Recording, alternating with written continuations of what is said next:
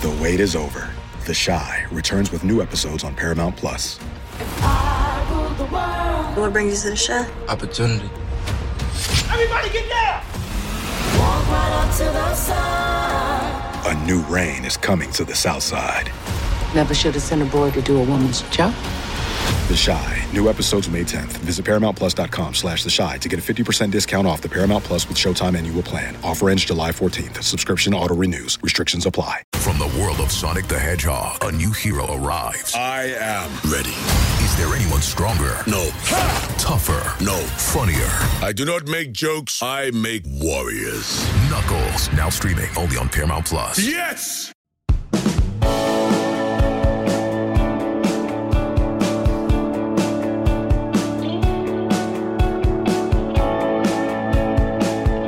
The best it's ever been? College football, the best it's ever been. It's a bold statement. Maybe I'll agree with it. I don't know. That's what we're going to talk about, among other things. This is the Late Kick Extra Mailbag exclusive weekly episode. That's not the official title, of course, because that would be obnoxiously long, immunity. But this is full wall-to-wall mailbag. At Late Kick Josh is how you can get your college football, etc. questions to me. And that one's in here today. Our buddy Joel Klatt actually talked with Greg Sankey, the commissioner of the SEC, and among other things, they said, hey, the sport may be in a better place now than it's ever been. Do we agree with that? That's not how we're leading it off, but we'll eventually get to that. And we got a number of your questions to get to. I thank you so much. Make sure you're just subscribed to the pod. Most of you are still unsubscribed. Keep listening. It'll always be free. Just do us the small return favor of subscribing. Okay, let's dive into the mailbag. First up, Garrett from St. Augustine, Florida said, which games have you circled for the upcoming season as must-watch? I know all games are must-watch, but you get what I'm saying, LOL. It's good that you added the caveat, Garrett. I would have had to add it if you didn't. So I have some games listed on the trusty notebook paper in front of me. I don't want to beat around the bush. Let's just call it what it is. Texas, Alabama is going to be must-watch TV. Texas is eternally in that are they back mentality. Or I guess I should say the country is always in a are they back mentality when it comes to Texas. And the country also happens to find itself, some of the country at least, in a situation where they're doubting Alabama a little bit more than they would. And you're telling me I get both of those teams on the same field? It's not neutral either. I get them in Tuscaloosa. After yours truly stood on the field in 157 million degree heat in Austin last year for an 11 a.m. kickoff, which I don't mind, by the way, this one's in prime time. You get Alabama a couple of times this year, actually. You get Bama at home in games where either they almost got beat last year, i.e. Texas, or they flat out did get beat last year, i.e. LSU, Tennessee. So if you're an Alabama season ticket holder, some years it's, this year you're going to get your money's worth and then some. Texas, Alabama. That one's going to be great, and you don't have to wait long. That one's in week 2. Next up, and I'm not going in sequential order here, next up is later in the year. Think about week 12. Think about all the way up in the Pacific Northwest. These teams did not play in 2022. It is USC at Oregon in week 12. I have experienced Eugene. I've experienced Autzen Stadium when the other team from LA is there, when UCLA is there. But when USC rolls into town and it's late in the year, and these are the two favorites, this is 1-2 to win the Pac-12 right now in terms of preseason odds, could be on fire. There's no could be. It will be on fire up there. And also, this is part of that really, really treacherous stretch on the back half of USC's schedule. They have that really, really early bye week, remember? And so they just play a bunch of games in a row to end the season. And Oregon, on the other hand, think about what it could be. It could be Caleb Williams trying to win his second consecutive Heisman Trophy. He's the best quarterback in college football. Then you got Bo Nix up there, a guy I have no doubts about. Like, I think the world of him, but some people push back when I or anyone else says good things about him because they say, oh, Bo Nix. They still have like the Auburn Bo Nix stigma in their mind. Maybe it takes more than 1 year to shake it. Maybe you didn't watch him last year. I don't know. But that could be a big-time quarterback matchup, big-time matchup, period. So I'm looking forward to that one. Week 4 is really big. I did not even put Ohio State and Notre Dame on this list, but that also happens in week 4. FSU at Clemson. And I want to put a finer point on this. So week 1 for both teams is going to start to put the magnifying glass in focus a little bit on what week 4 will look like. So Clemson goes to Duke week 1, Labor Day night. Standalone game, as we would call it in the business. And you may think, oh, big deal, that's a tune-up game. No, it's not. Clemson's favored by 12, so it's a losable game. And with their offensive struggles last year, and with the way Duke really played above their skis last year, and the way Duke does not have a question at quarterback, Riley Leonard's a very good player, and we think Cade Klubnik will be, we get some of those questions answered in week 1 is the point. Meanwhile, you know what's happening down in Orlando. You know FSU is playing LSU at a neutral site, and the only bad thing about that is the fact that it's at a neutral site, because the rest of that is awesome. I got a question for you. Now, let's think beyond the ACC for a second. Let's just allow our minds to drift towards that early September, sometimes nonsensical but always present college football playoff talk. Let's just say, for the sake of argument, let's just say that FSU wins 30-27 against LSU in week 1. Okay. I think instantly, if you're not already taking them seriously as a national title contender, you would start talking about them.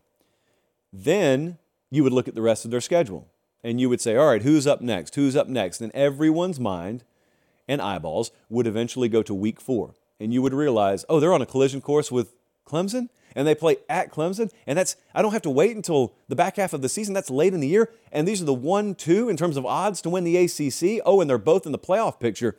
Wow. And also what we get, I assume that night, I assume that'll be a night game. What we also get that night is we get something we don't get nearly enough of. And if you're a Clemson fan, I assume you will wholeheartedly nod that head in agreement with me here. We don't get enough big Clemson atmospheres because you're always favored by too many points. It's your fault for being too good, I guess, and it's the rest of the conference's fault for not keeping up. It should be that we think of Clemson football, we think of a dominant stretch, few championships mixed in, but we think of legendary home atmospheres. And instead, we don't, because there haven't been enough of them. This year, you're guaranteed, virtually guaranteed to have at least a couple of them, with obviously FSU. Notre Dame comes in there later in the year too. So that's what I think about with that one. That's before the first month of the season is up. What about the last week of the year? I know we're not overthinking the room here by any stretch, but Ohio State at Michigan. I could start the list with this, really. This went in no particular order. The drama, the urgency, the nervousness, the chewing the fingernails to the nub, the being terrified about what your legacy is going to say about you if you don't come through in this game, that's every year. But if you're a player, you eventually come through there, you move on, your legacy is set. And for a long time, Ohio State players, it didn't really matter what era you played in. You had a winning record against Michigan. Michigan has not won back-to-back-to-back in this series this millennium. Y2K was still on the horizon the last time Michigan went back-to-back-to-back. And now they're threatening to do it, and you got to go to Ann Arbor, Michigan to play it this year like you did in the snow a couple of years ago. And all of a sudden, you've got guys running the risk of leaving Ohio State with a losing record against Michigan. And furthermore, you got a coaching staff there led by Ryan Day who's running the risk of being the staff that let the rivalry get away from them. And then on the other side, you got Harbaugh and his staff that know we figured things out. We know we can beat Ohio State. We've done it a couple of times in a row, but we haven't arrived yet either because we haven't done anything past that. We've won the Big Ten, but past that, we've gotten beaten twice in the playoff. So neither one of them feel like they've arrived. One of them's in total wounded animal mode. The other one is still on the hunt. And you and I get it. The last Saturday of the regular season at noon Eastern, 11 a.m. Central Time, and it's wonderful. It's wonderful. Why? Because regular season college football is wonderful. So I can't wait for that. I am always happy to have you with us. We do this thing in this format once a week. I was talking to Director Colin just a few minutes ago. He asked me, hey, when are we going back to 3 Late Kick Lives per week? And I said, within a month and a half. So it's not too far away.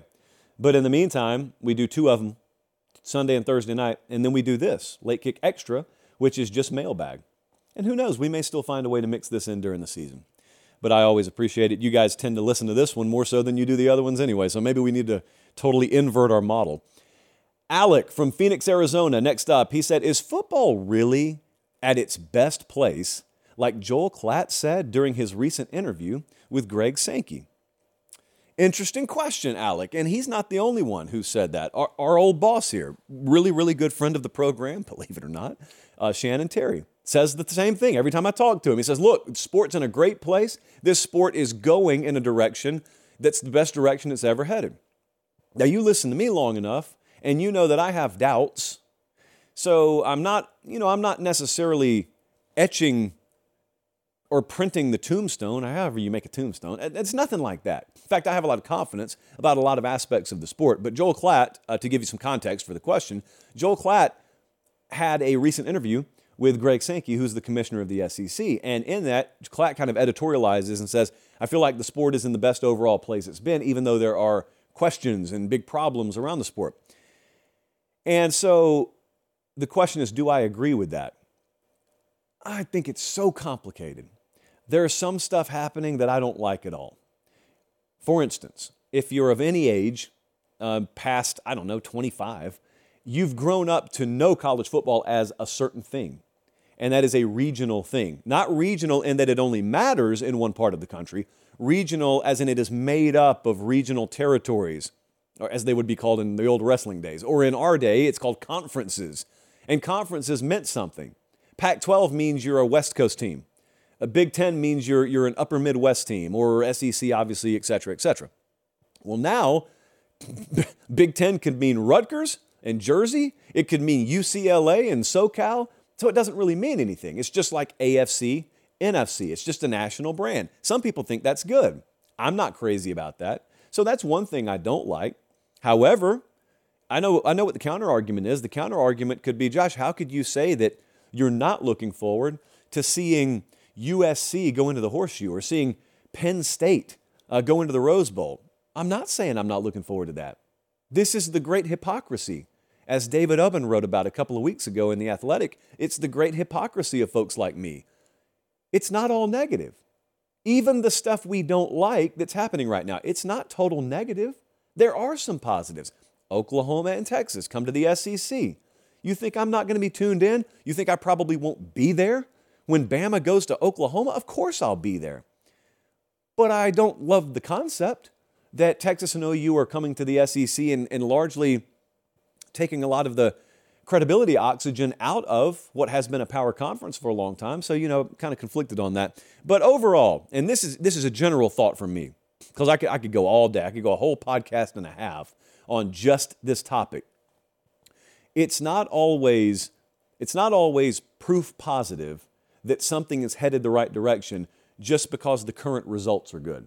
So, for instance, you could point to TV ratings, you could pick out your metrics, really, and you could say there's never been more this, there's never been more that. And that may be true. And college football's numbers are through the roof. There's never been more revenue, for example. Results have always been downstream of the product. And what that means, obviously, is what you're getting now is a result of what already happened. So I'm a believer, for instance, that college football was at its best in the mid to late 2000s. That's my favorite kind of golden era of college football. And I think, obviously, even if you don't agree with that, you have to agree it was a phenomenal period. Maybe you think it's the best, maybe you don't. No one says college football sucked during the mid to late 2000s. Just an incredible time for the sport and an incredible time for our business, even though I wasn't in this business yet. You reap the rewards on the back end. So the rewards are happening now. It's like a ripple effect, like an earthquake happens 500 miles out to sea. You don't get the tidal wave. You don't get the tsunami for several hours. Well, you don't get the tsunami and say, oh, an earthquake's happening. No, an earthquake happened. You don't, therefore, in our world, get a wave of interest and say, oh, college football's good right now. Maybe it is, maybe it isn't. But a lot of that tidal wave is coming in reaction to something that already happened. So I have never been of the opinion that you just look around you right now. You look at the value of something and think that's indicative of its right now assessment. So I guess my answer is, if you had to nail me down one way or the other, no, I don't think college football is as good right this moment as it's ever been. I don't think it's terrible. I'm not even close to saying that. But if it's an either or, yes or no, A or B, no, I don't think it's as good as it's ever been. But I think there's some good indicators, I guess is the right way to put that. I'm going to take a sip of something that we have a question about later in the pod. I just can't make it to, I think it's like the second to last question. I can't make it that long, immunity, so I'm going to take a sip now. I should probably address something, by the way. We did have a question, and even though I didn't put it on the format for the guys in the control room, I am going to address it. Someone asked, as they do about once a month, someone asked, what do you say immunity for? It's a fine line I have to walk. Immunity came about because we are all 5 years old, essentially, in terms of maturity around here. And there are a lot of that's what she says that get dropped in the office. I don't traffic in such behavior, but Jesse and Colin and Bradley and Chelsea and President in there, they all do. And so, I try and rise above that nonsense, but I get drugged down into the mud sometimes. So I had to develop a mechanism wherein I can cast like an imaginary shield over myself. So I made up a rule that if I say immunity after a phrase before you catch it, that makes me exempt. You can't drop a "that's what she said" on me. So if you ever hear me on air say immunity, that's all that is. That's all that it's really habit more so than anything. And half of you have filled my comments up after every show saying, hey, at 42:38, at the 42-minute, 38-second mark of last show, you said something and didn't say immunity. I'm not perfect, guys. I'm sorry. I'm not perfect. There was one pretty egregious miss in last Late Kick Live. I'm aware of it. I had friends texting me about it. I'm aware of it. It's where we are in life these days. Chad from Jacksonville, Florida, next up. Chad asks, if Alabama loses 3 or more games this year, will they lose their automatic preseason top 3 ranking like they seem to be given every year on just name and recruiting class? Well, Chad, that's a pretty darn important name to be going off of. So I'm going to make some assumptions here, Chad. You're not here to represent yourself, so it's unfair, but I'm going to do it anyway. I almost get the sense that you think there's some favoritism shown to Alabama. I almost get the sense, call me crazy, I almost get the sense that you think they're given some unfair preferential treatment amongst the college football public and the media infrastructure that covers this sport. Am I right, Chad? Yes. Thank you, Chad. Well, Chad, I disagree.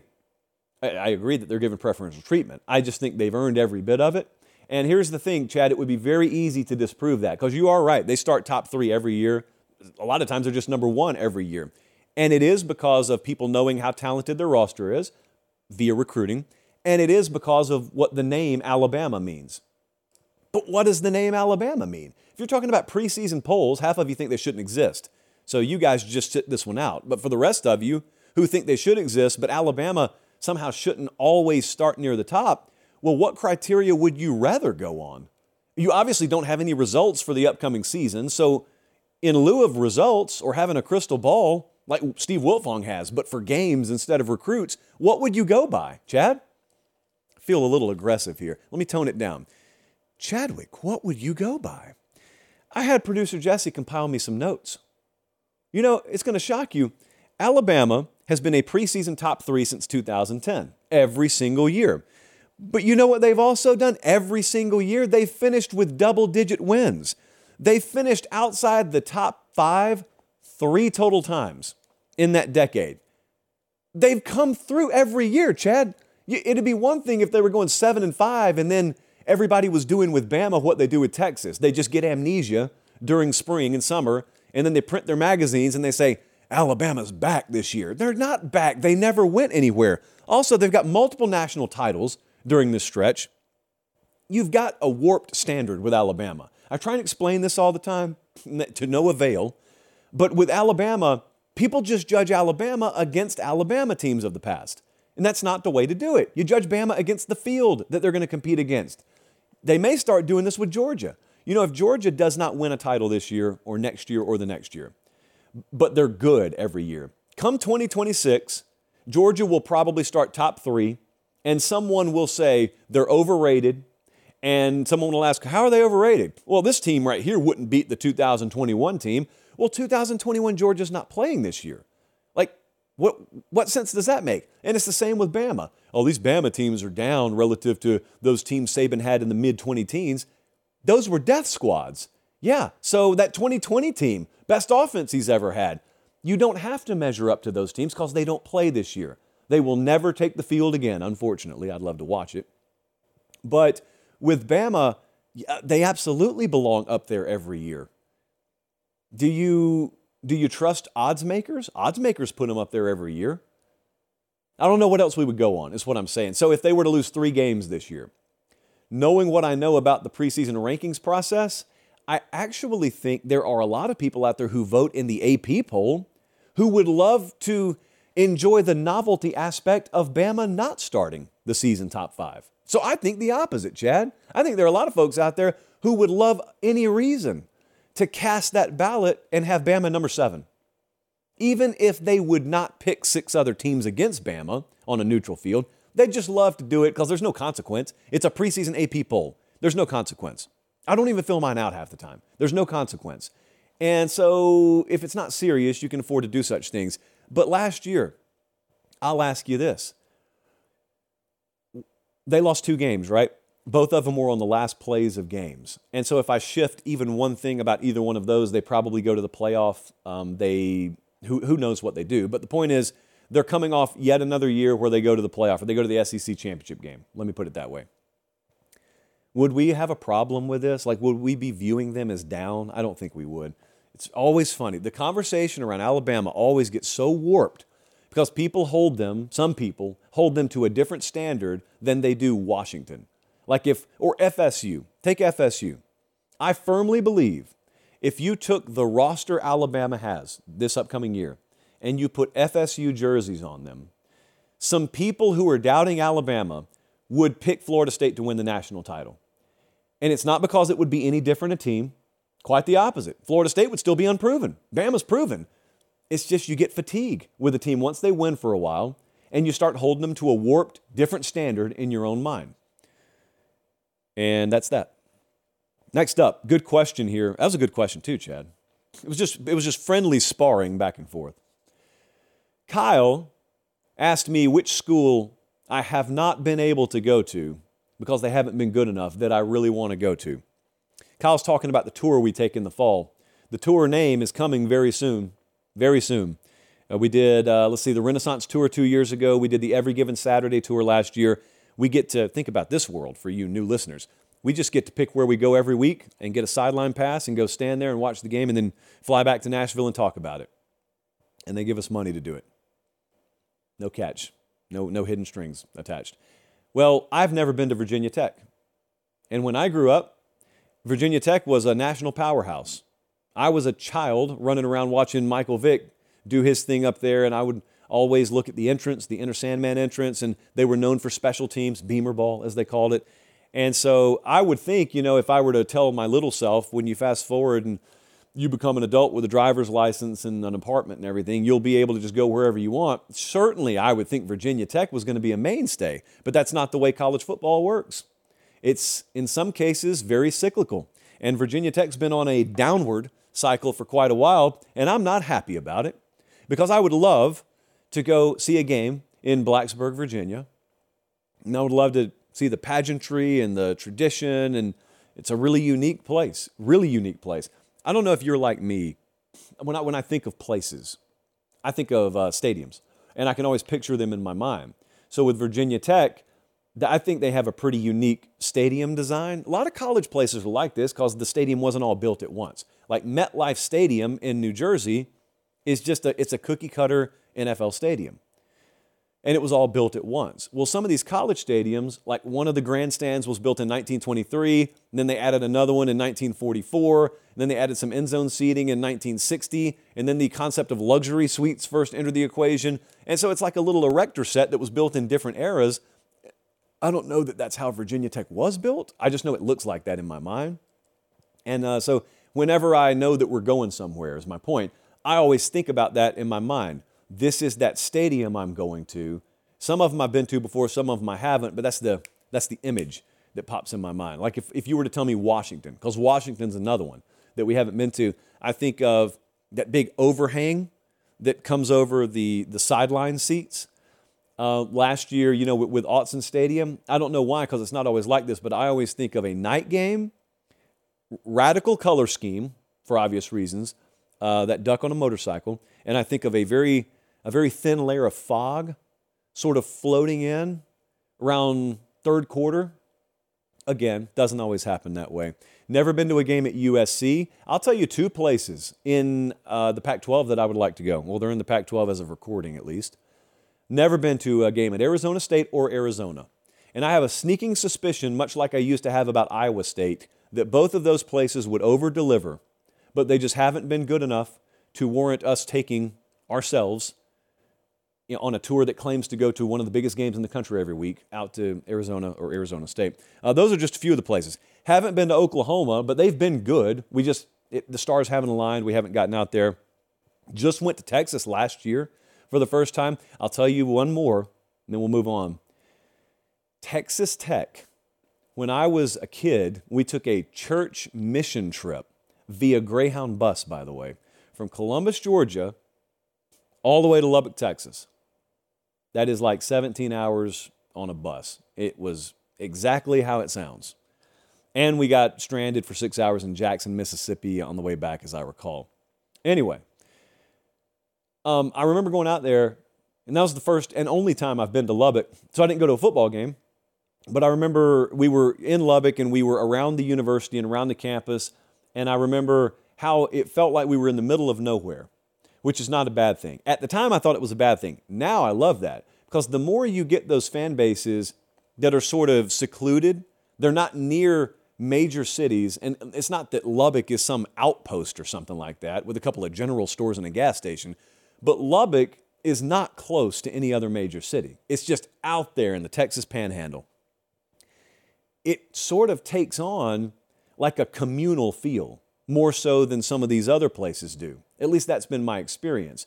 And there's an ownership of the team by the community that maybe you would not get. Like Knoxville and Baton Rouge, awesome atmospheres. I mean, Tennessee and LSU are both on my top 10 list.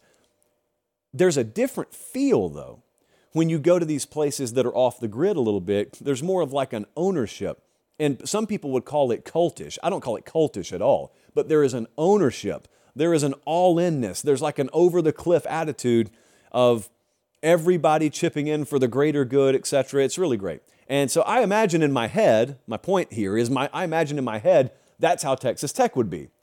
But I got to go see it. I got to go see it to be sure. Hat tip Joey McGuire for what they're doing out there, though. All right. I know what some of you were thinking there.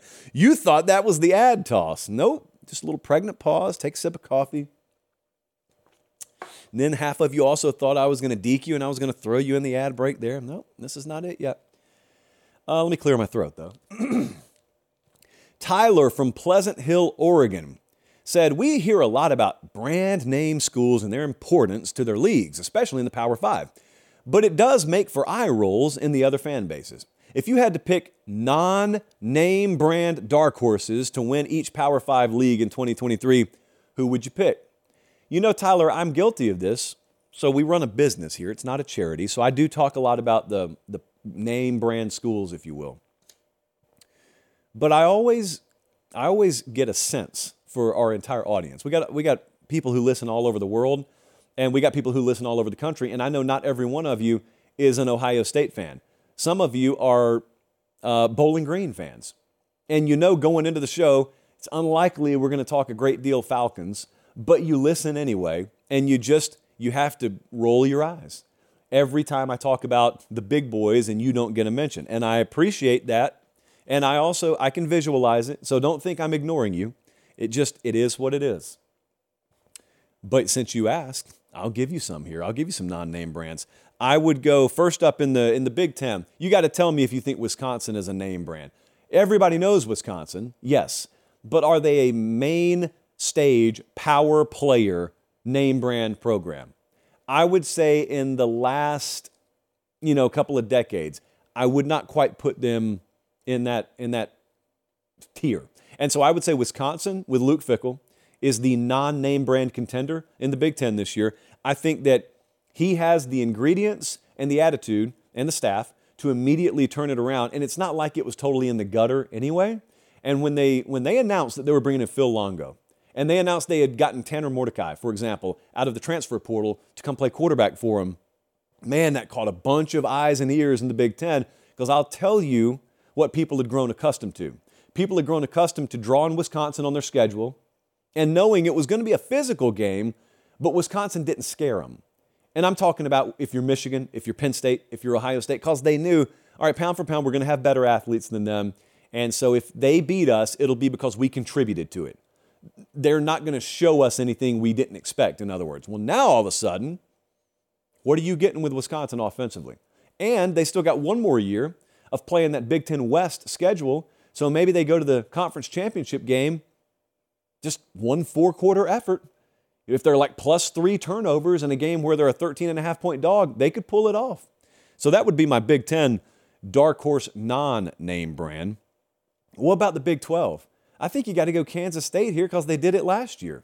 So we'll go right back to the well. This is not even something that's that bold. It's not a bold prediction, but Kansas State's they're not a name brand program. They're not up there with Texas and Oklahoma in any sense of the word. But they're good, and they return a lot from a team that, again, won the Big 12 last year. I think one of the big crimes against our tour last year was that Oklahoma State just totally no-showed when they went up to Manhattan, and I was up there. I was making my debut trip to Manhattan, Kansas, and I'm expecting a good game, and it's like a 1.5 or 2.5 point spread, and it's just I've never felt more confident that there's a close game that's about to go down. And the final score was violent and ugly, and it was bad. Now, I will say this. They treated us second to none up there. It was great. As much as a blowout atmosphere can show you, we got it. I loved it up there. I just would love to see a closer game. I know you guys up there enjoyed the blowout. I'd love to see a closer game. But yeah, so Kansas State in the Big 12, Oregon State in the Pac-12, as everyone talks about, USC, as we do too. As everyone talks about Oregon, we do too. Washington, I was a little curious about because, depending on what age you are, Washington's kind of been a name brand at various points in the history of college football. Now, if you're 17, they're not. If you're 24, they're not. But if you're 50, you've seen Washington win a national title. You've seen Don James up there. I think the math shakes out there. So I went with Oregon State. Oregon State won 10 games last year. And another 2 losses were by a combined 6 points. So they only got beat by double digits once last year. I think that was the Utah game, I believe. So anyway, they were close to doing way more last year than they did, and they did a lot. And Jonathan Smith is a totally anonymous coach. This is a totally anonymous program. They get no coverage. And so if they were to all of a sudden win the Pac-12, to a lot of people, they would come out of nowhere. They would not be coming out of nowhere. They have the 5th best odds to win the conference. So it's USC, Oregon, Washington, Utah, Oregon State. They're right up there in that lead pack, and UCLA is the next one. Then there's a drop-off. So there's like a top 6 in the Pac-12, then a drop-off. But they've got DJ Uiagalelei at quarterback, and otherwise they return a lot of the pieces they had last year that won them double-digit games. They slaughtered Florida in the bowl game. Granted, it was a shell of Florida, but they slaughtered them in the bowl game. And also, I would go to the ACC, I would go Louisville, and that's a lot to do with schedule. They've got coaching turnover there, but they probably have the most favorable schedule out of any of the contenders over there in the ACC. I don't think, Jesse, correct me if I'm wrong, I don't think they play FSU in the regular season. They do not. They don't play Clemson in the regular season. They draw Miami really late in the year, and they go down to Miami for that game. Let me read it for you really, really quick if you're on podcast. Listen to this schedule. Georgia Tech in week 1 is, I think, in Mercedes-Benz Stadium. So that's like a kind of neutral site game. It's in Atlanta. But they got Georgia Tech, they got Murray State, Indiana, and here goes your conference play again. Boston College at NC State, Notre Dame out of conference, at Pitt, bye week, Duke, Virginia Tech, Virginia, at Miami, you're done with conference play, you play Kentucky. There's no landmine, there's no stretch there. Their toughest stretch would be at NC State, Notre Dame, at Pitt, I think would be their toughest stretch. And you show that to an Arkansas fan, for example, and tell them, hey, Arky, look at this tough stretch we play. And they're like, go away. They slam the door in your face before you can even get the third team out of your mouth. In the SEC, I don't have any because I always get sucked into this trap. And I know what happens. What happens is someone asks me an innocent question, give me a non-power brand contender, a dark horse contender. So I'll tell you Texas A&M. Someone doesn't listen close enough, and then they run to a message board and say, can you believe this dude said that Texas A&M is going to win the SEC? The reality is there is no real dark horse, as you would define a dark horse, that can win the SEC. Or at least I don't think so. Mississippi State, I don't think is going to win the SEC. Kentucky, I don't think they're going to win the SEC. So I could give you whichever one I think would have the best percentage chance of doing it. And I chose A&M, but then again, half the people listening would probably classify A&M as a major brand. I would say in terms of results, they're not a major brand. But in terms of resource and capability, they absolutely are a major brand. So my point is, I could see it, but I couldn't see it with the others. And therefore, I don't think there's a valid way to even answer this question about the SEC. And also, even if I try to, I know the direction some of the more casual-minded amongst us takes it. So instead, I choose to drop this on you. Another day is here, and you're ready for it. What to wear? Check. Breakfast, lunch, and dinner? Check. Planning for what's next and how to save for it? That's where Bank of America can help. For your financial to-dos, Bank of America has experts ready to help get you closer to your goals. Get started at one of our local financial centers or 24/7 in our mobile banking app. Find a location near you at bankofamerica.com/talktous. What would you like the power to do? Mobile banking requires downloading the app and is only available for select devices. Message and data rates may apply. Bank of America N.A., member FDIC. Baseball has begun, which means you need to listen to Fantasy Baseball Today in 5, part of the CBS Sports Podcast Network. Join Scott White, Chris Towers, and me, Frank Samfel, every Monday through Saturday as we deliver all of your fantasy baseball needs in just 5 minutes. We'll break down the biggest performers, news, and prospects who could make an impact this season. Make sure to download and follow on Apple Podcasts, Spotify, the Odyssey app, and everywhere else podcasts are found.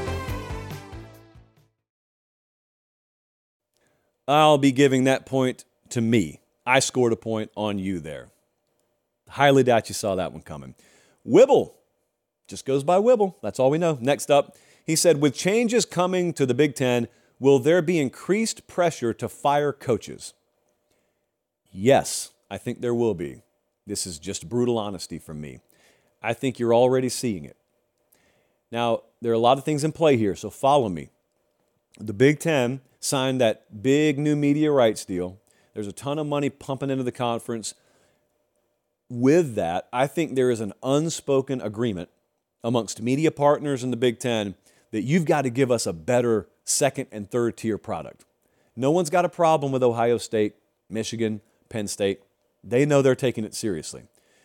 But if I run CBS, for example, and I'm not quite there yet, but if I run CBS, or if I run Fox, or if I run NBC, and I'm about to hand over like truckloads of cash, I'm looking and I'm saying, man, I don't know how to put this, so I'm just going to say it. Iowa versus Michigan State's got to be better. Indiana versus Nebraska's just got to be better. Minnesota Northwestern, you got to give us a little bit more than you've been giving us. You can't just rely on the top layer. Not with this amount of money exchanging hands. And so think about the last hiring cycle. I am a believer, we've already seen evidence of this. The last hiring cycle, Nebraska did not settle. Nebraska fired Scott Frost early in the year, and they got ultra aggressive, and they went and got a coach no one else thought they could land. They got Matt Rule. Big deal. It's not guaranteed to pay off, but how could you ever have hoped for anything more for Nebraska, right? So then Wisconsin surprises a lot of people, and they fire Paul Chryst. Not after the year. They fired him during the season. Who'd Wisconsin go land? They landed Luke Fickell. Again, a guy no one ever thought Wisconsin would be a player for. And that's 2 for 2. I would say massively upgrading the overall coaching and staff infrastructure at programs, and therefore upgrading the level of seriousness that will be applied to the way you watch them.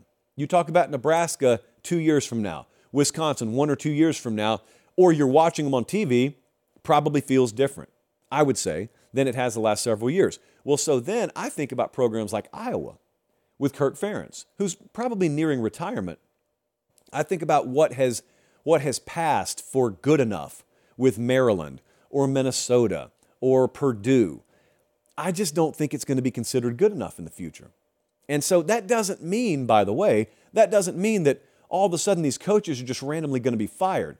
That happens anyway. Whether you say it or not, whether you want it to happen or not, that stuff happens anyway. Because with every conference win, there's got to be a conference loss. And some of those conferences' losses disproportionately pile up in certain buckets. So, Michigan State's got an over-under of 4.5 this year, and Mel Tucker's one of the 10 highest-paid coaches in America. Think about that for a second. So all I'm saying is, with the added media rights inventory and the added zeros on the end of the media rights deal, I think there absolutely is a sort of a jug in the ribs, as my dad would say, a jug in the ribs, or that's just kind of a nudge of the elbow between the big boys in the high rises and the folks on the ground level running athletic departments that, hey, this isn't 2015 anymore. This isn't 2019 anymore. We got to get serious. It's not good enough to just cash the check and show up and take your loss. You need to actually try and win some of these things. And I mean, really try and win some of these things. Yes, I do believe that there'll be a lot more added pressure. Here's the way I'll put it. I think a lot more of that conference is going to feel big boy pressure. The pressure James Franklin and Jim Harbaugh and Ryan Day feel has not been felt by the rest of that conference because there's always been this unspoken understanding that you guys around the rest of this conference are not going to be held to the same standard as them because we don't expect as much from you. That cannot fly. That cannot fly when you're paying the entire conference the amount of money that these networks are. Yes, there will be more pressure on those coaches. Next up, is this about the location of the game?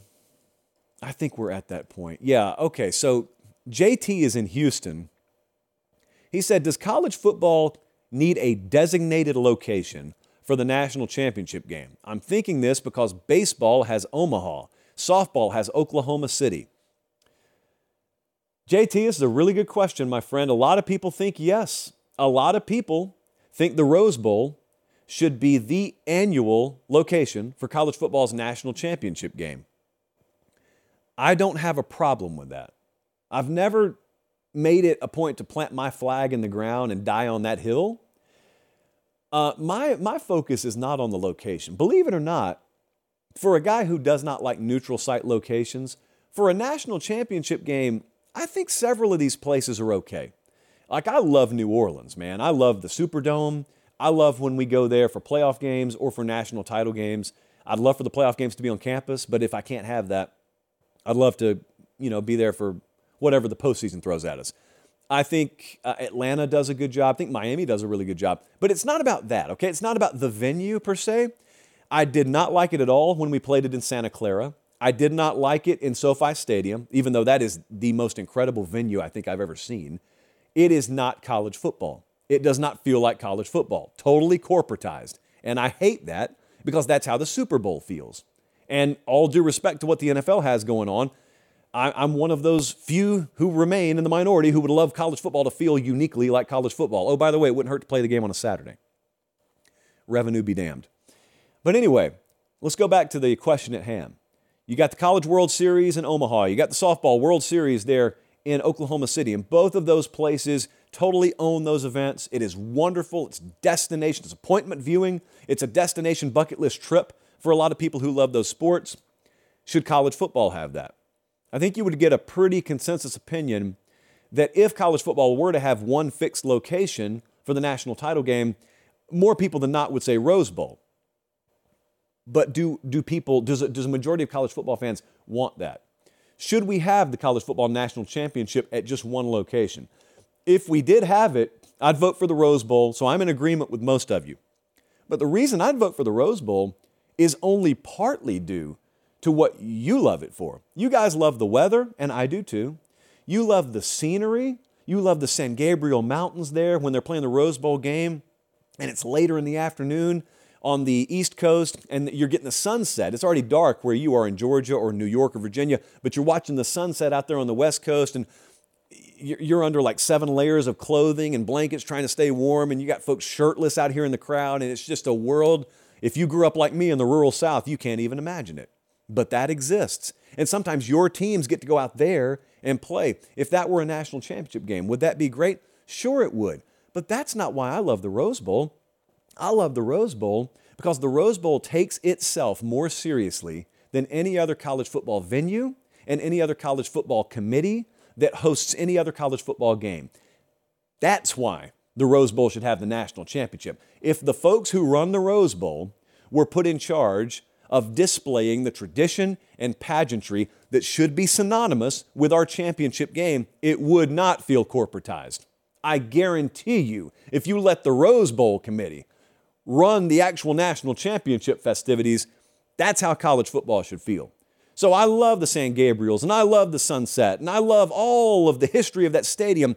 I would love the way the presentation would feel because that committee out there gets it. That's why I didn't have a problem, still don't, with them digging in their heels and being such a menace in getting this new expanded playoff figured out.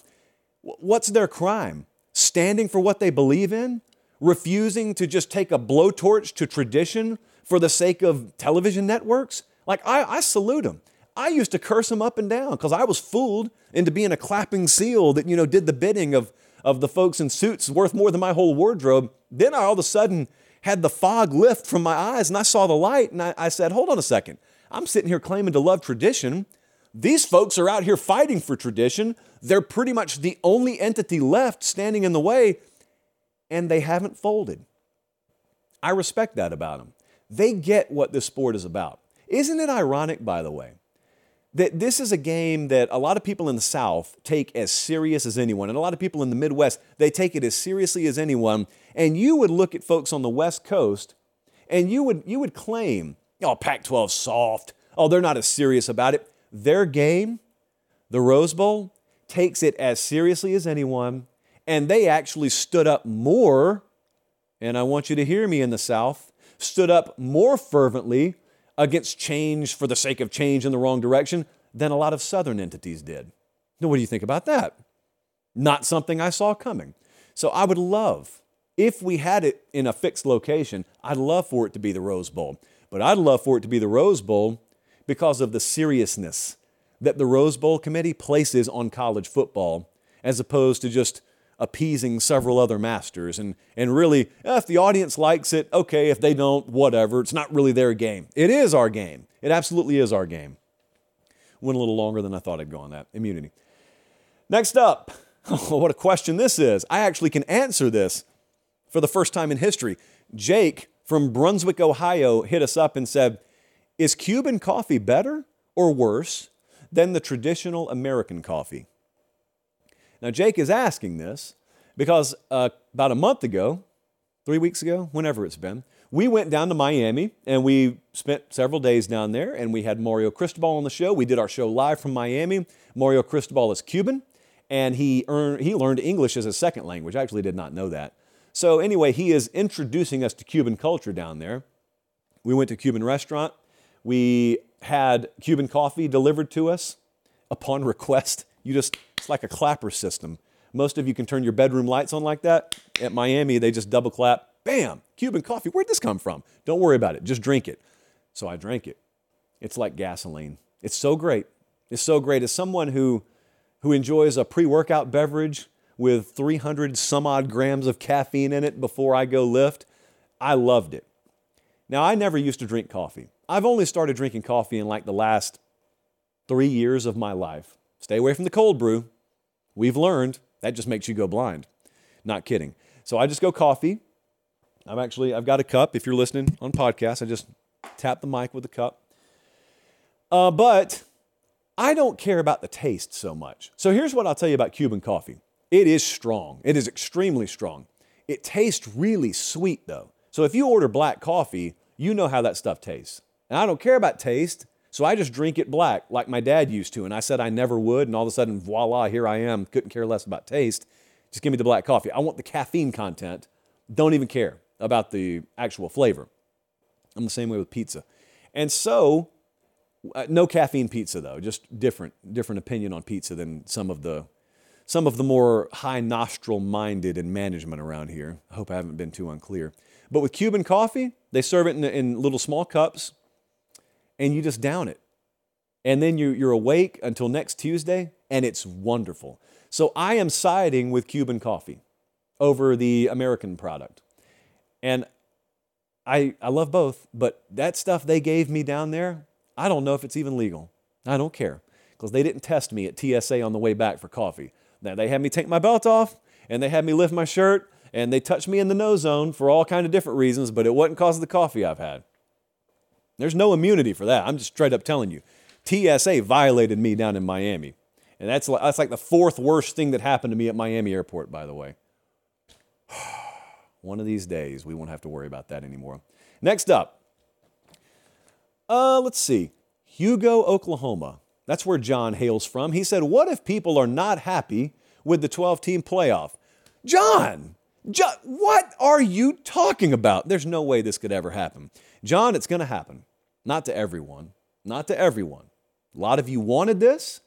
You've got it, and a lot of you are going to love it. And I'm not going to call you a bad person. I told you I'm not even going to harp on this for very long on this show.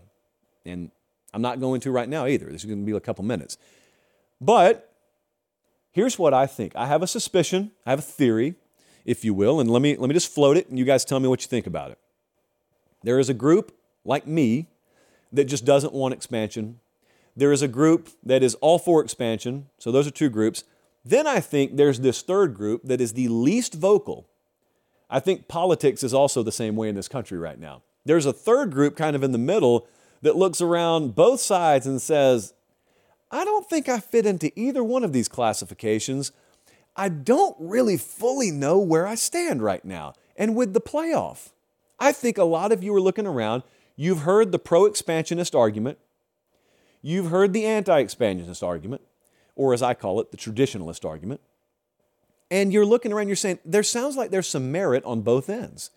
And I think maybe those of you who just apply logic and remove emotion, you also still may be in the middle, but you say, the one thing that those traditionalists do have a point on is, if we go the way of expansion and we're wrong, there's no going back. And that's true. And that's what I think will happen for some of you, is we will go the way of expansion. And at whatever point it happens, you will come to the realization that this isn't all that it was cracked up to be. It turns out we got fooled into going down a road that would make a lot of people rich we'll never meet. And this product feels so sanitized. This product does not feel authentically college football. It feels very corporatized. It's kind of like we were talking about a second ago with a different topic. And that's John's big what if. Well, I'm telling you, that's going to happen to some of you. Some of you won't mind, some of you will love it, but there are several more of you who think you want it now, or who think you may want it now, and you get it and you don't like it. Now, I will tell you, I'll just fully admit to you, I don't want expansion, and I hope I'm wrong. Because I definitely don't want to be doing these segments for the next 10 years. I want to get into the playoff era. Think about how fun it would be for me to just sit here like a piñata, and every week you just get to bang and bang and bang away. Yeah, immunity. But you get to do that to me because I was wrong and you were right, and turns out we are in the greatest era in the history of college football.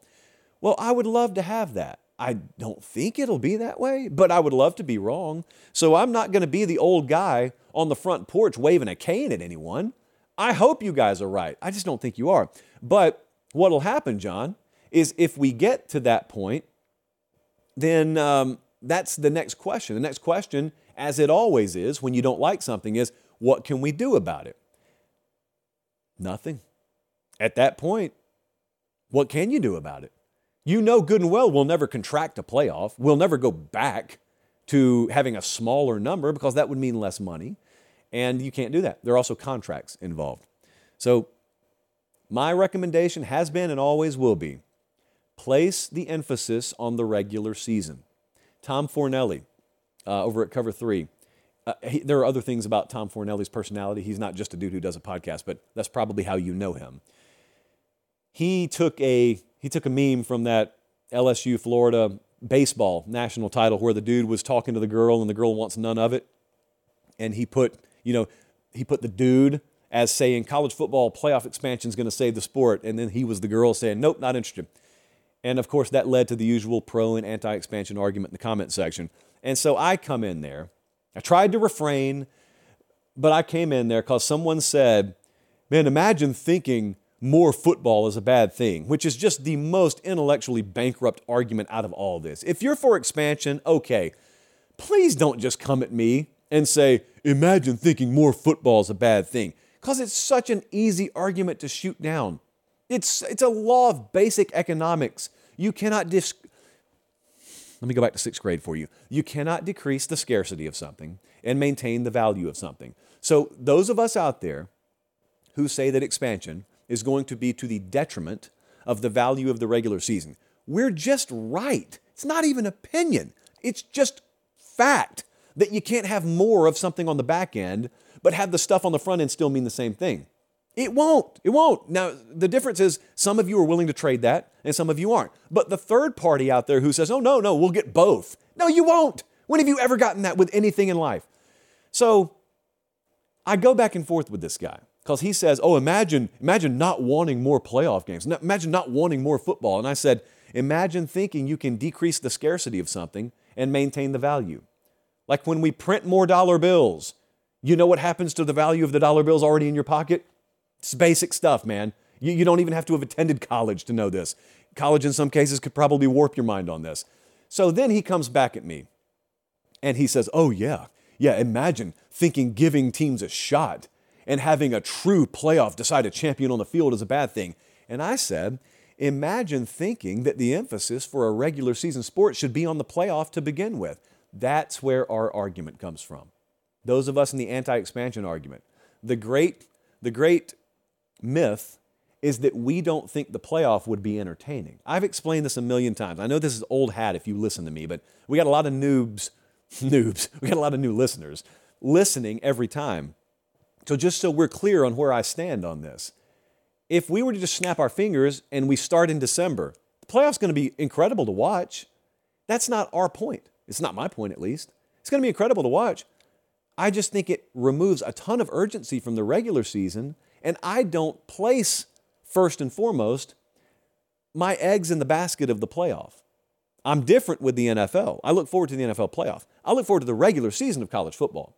I am never voluntarily sacrificing any value in the regular season just to get a champion, because college football works differently than every other pro sport. It is totally inequitable. It is not built on an evenly built foundation. Colleges are not, and therefore the appendages we call football programs attached to them are not. It's like if you were to watch a race, let's say that you and me and Colin and Bradley and Jesse, we're going to go out on a track and we're going to race. Okay, well, if we all start at the same start line and we all got to get to the same finish line, it's pretty fair that we just judge each other on who got to the finish line first. That's what they do in pro sports. Everything is built to make people start at the same start line. Same salary structure, same roster sizes, same draft protocol, same everything. In college football, Central Florida has been around fractions of the amount of time that Alabama has been around. And so then you've got disproportionate inequity in scheduling. And this is a bad example because Central Florida is about to go to a Power 5 conference. But that would be like watching that race and Bradley starts 300 meters ahead of me and Colin's 200 meters behind me even. And Jesse's just already towards the finish line. And there's the gun. All right, let's just judge him based on results. Well, that's stupid. That's how the you are what your record says you are crowd sounds, by the way, in college football. It's dumb because they didn't start anywhere close to the same. And I'm talking about scheduling now. It's one of the many flaws I have with the auto bid model. And so anyway, that's its whole separate argument. But for those reasons, among many others, I have never looked at college football and said, okay, even with all this inequity out here, I'm going to worship the playoff results. That's going to be the end-all be-all. I don't care about that as much. I care about the regular season. And for that reason, I've always said no to expansion. Some of you have said yes to it and you'll get what you want. Some of you have said yes to it and won't get what you want. And the sun will come up the next day either way. But that's how I look at that. All right, last question here. This is a really good one. From Knox in Auburn, Alabama. If you were to have your memory totally erased from one college football season and you just get to go relive it again, which one would you choose? Obviously, I would do 2010, but more than likely 2013. I go back and forth on this daily as an Auburn fan. Those are fair. That's the Cam Newton year and the Kick Six year. You went to the national title game both years, but allow me to paper pop for just a second. 2007 is my answer. 2007 is widely remembered as being the most chaotic in the history of college football, but I'm just going to pretend you're 17 years old. You're like a junior, rising senior in high school, and you really just don't remember this like those of us who were already of age remember it. They tell you 2007 was crazy. Here's how crazy it was. So that's the year Nick Saban gets to Alabama. That's also the year LSU has 2 losses and still wins the national title. That's the year that we're going into the final weekend before the title game is selected, and it looks like it's going to be West Virginia against Missouri, I kid you not, for the national title. And then Missouri loses to Oklahoma in the Big 12 title game, and West Virginia, as a 3+ touchdown favorite, loses to Pitt. West Virginia was dropping like 45 a game. They lost 13-9 to Pitt. West Virginia was a powerhouse back then, by the way.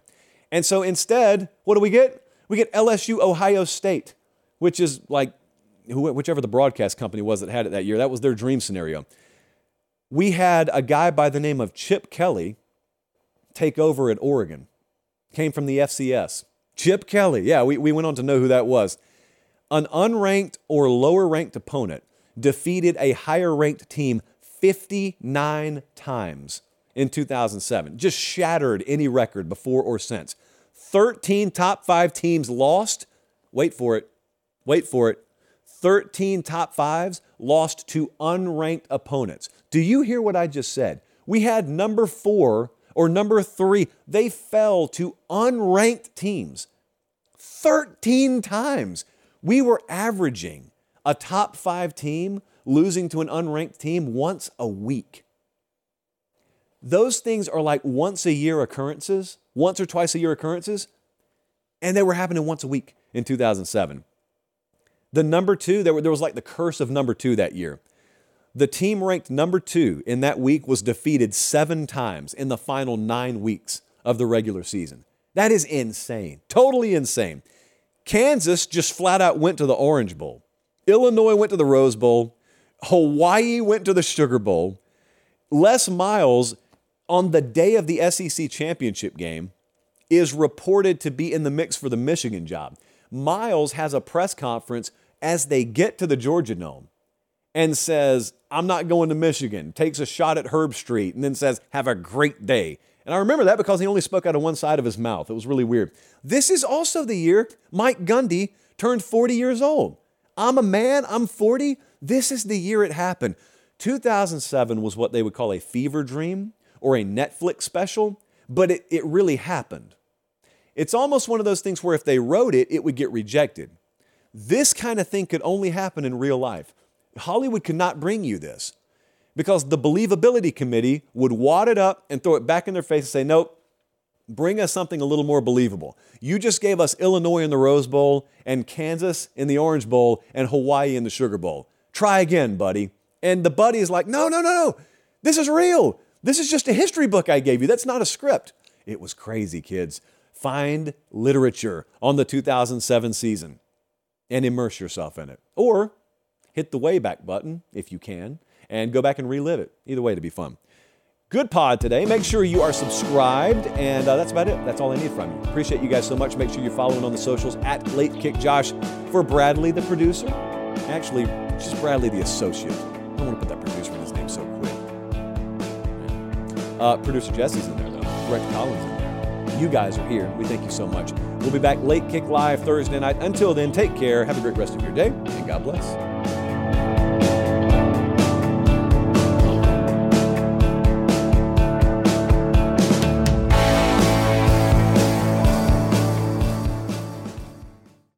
It's the NFL offseason, but on Pick Six, part of the CBS Sports Podcast Network, the football season never stops. Host Will Brinson, John Breach, and Tyler Sullivan are joined by analysts like Brady Quinn, Lesia Duzable, Katie Mox, and RJ White to keep you in the loop on everything happening around the league. Whether it's free agents signing with new teams, the all-important NFL draft, or schedule release day, Pick Six has you covered. As the face of the league changes with every team move and player pickup this spring, Pick Six is a must listen. Download and follow on Apple Podcasts, Spotify, the Odyssey app, and anywhere podcasts are found.